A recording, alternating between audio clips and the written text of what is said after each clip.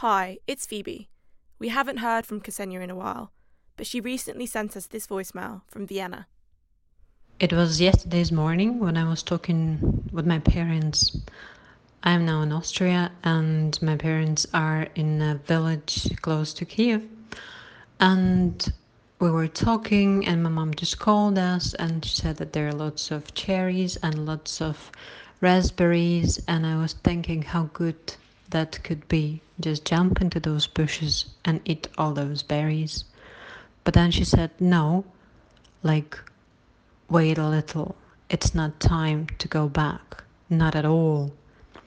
Because it's today's night, like early in the morning, where close to their place in Kiev, up to 6 missiles were shot into a factory that was like renewing cars for the trains, but not repairing tanks at all, as Russians were claiming. And so we were all like, oh my god. And people who are saying that it's safe in Kiev, I am absolutely sure that it could be as safe as impossible just because Mr. Putin decided so.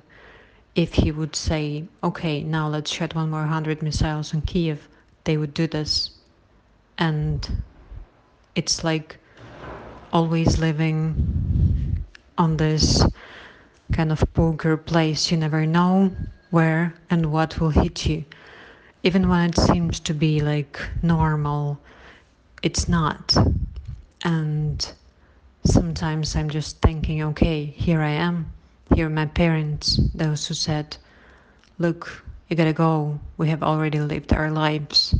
Or my friends, some moms whom we have met in January, and they were saying, well, we don't know what will happen, but, well, I have lived quite a good life. And I was like, oh my god, we're like 38, 37, 40, and this is what we're saying, as if we were saying goodbye to our lives.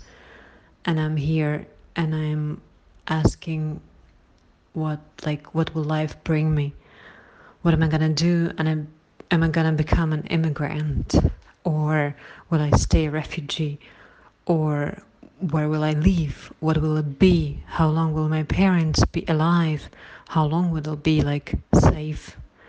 And when I think about this kind of normal life, what does it mean being normal? In Kiev, there is no job for me because I was fired. There is no kindergarten for my son. There are air raids. There is the nearest shelter from my house is like 10 minutes walking. So either we're gonna sleep in a bathroom and there is a boiler on the wall, which is not an option, or in the corridor there is a huge mirror on the wall, which is not an option. Then where? And is it normal life or not? Now being abroad, I have a place to live. I have a son who, enjoys his time and his childhood, which is fair, in a park without air raids, without bombings, without anything. And it's like, is it fair or not? Is it good or not? Should I be guilty or not? Especially when people are saying, just as speechwriter of the president used to say in his private post on Facebook, well, I think that I'm like have this feeling that all these people, that those refugees, those who are cheating themselves when they say that it's not safe in Kiev, and then suddenly 6 more missiles very close to my parents, and even if they would be shot by anti-missile system, one of the first missiles that were shot in Kiev, like the parts of this missile, they were just falling on the house just close to my parents' place, and it was hit by this part of the missile, which was not as bad as it was with a real missile, like with a whole one, but still it was bad. And like you are, I don't know, like my father who came to Kiev in some business affairs, he took the metro, obviously, to get to the right bank of the Dnieper. And it took him 3 hours to get back because he was just stuck because of the air raid in Kiev. And I wonder what will it be like being there right now with the kids, just like all those millions of Ukrainians who live there with their kids and everything.